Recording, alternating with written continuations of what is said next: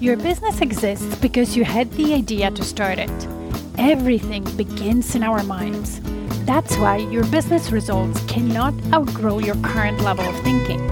Do you want to serve more clients, make more money, without working more or burning yourself out? Grow yourself first as a leader of your business, because that's who you are, a leader, even if you're the only person in your business right now. When you lead yourself first, the business results will always follow. My name is Maggie Barotin. I'm an international business and leadership coach, an expert in business mindset, strategy, and high performance. I created the Diamond Effect podcast to help you elevate your thinking, expand your perspective, and through it, grow your business without overwhelm. So let's get started.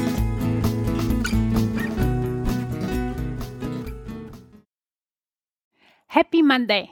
I hope you had a fantastic weekend and the week is going to be even better. Today, I want to talk about 2 prerequisites for successfully building a habit to a point where it really becomes part of who you are and you can stack on it and attain the next level of whatever habit you're building. So whether it's planning, meditation, or the way you function during the day, or whatever habit, some health, movement, whatever habit you want to build, there's 2 key prerequisites you want to have at the start to be successful with it. First, you need to have a strong why that will motivate you to be intentional about building the habit until it becomes automatic.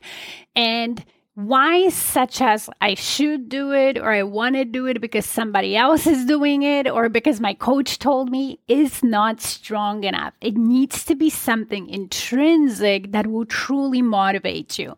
Something like, health is important to me and I want to be healthy to keep up with my kids and be, available and active for them, for example. Or I'm tired of living in chaos and day-to-day overwhelm. Therefore, I'm ready to do something about it and establish some good habits. And there isn't a right why or the better why than other.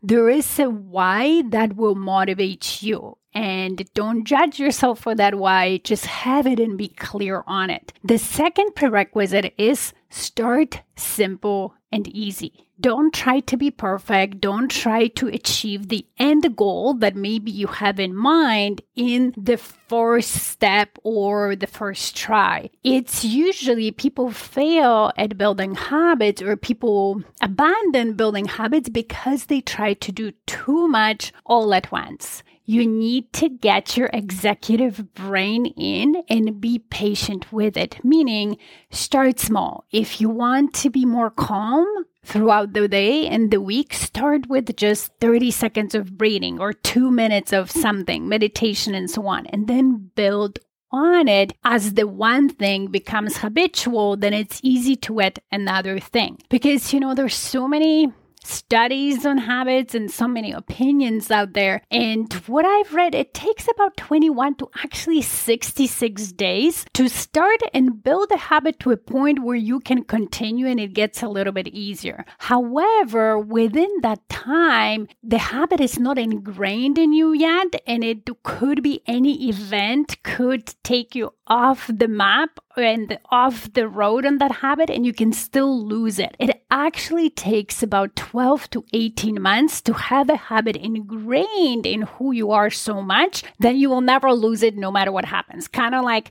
speaking a fluent language fluently, where when you're at a fluent level, even if you don't use that language for 6 months or so on, you can always get back to it easily. To have a habit at that stage, you need 12 to 18 months of nurturing and so on. Now, don't let that distract you or not do things, because when we start good habits, we usually start seeing benefits very quickly within a week or so, and that will add to your motivation to continue. I hope this helps, and I will help you today start a habit that you've been thinking about for a while.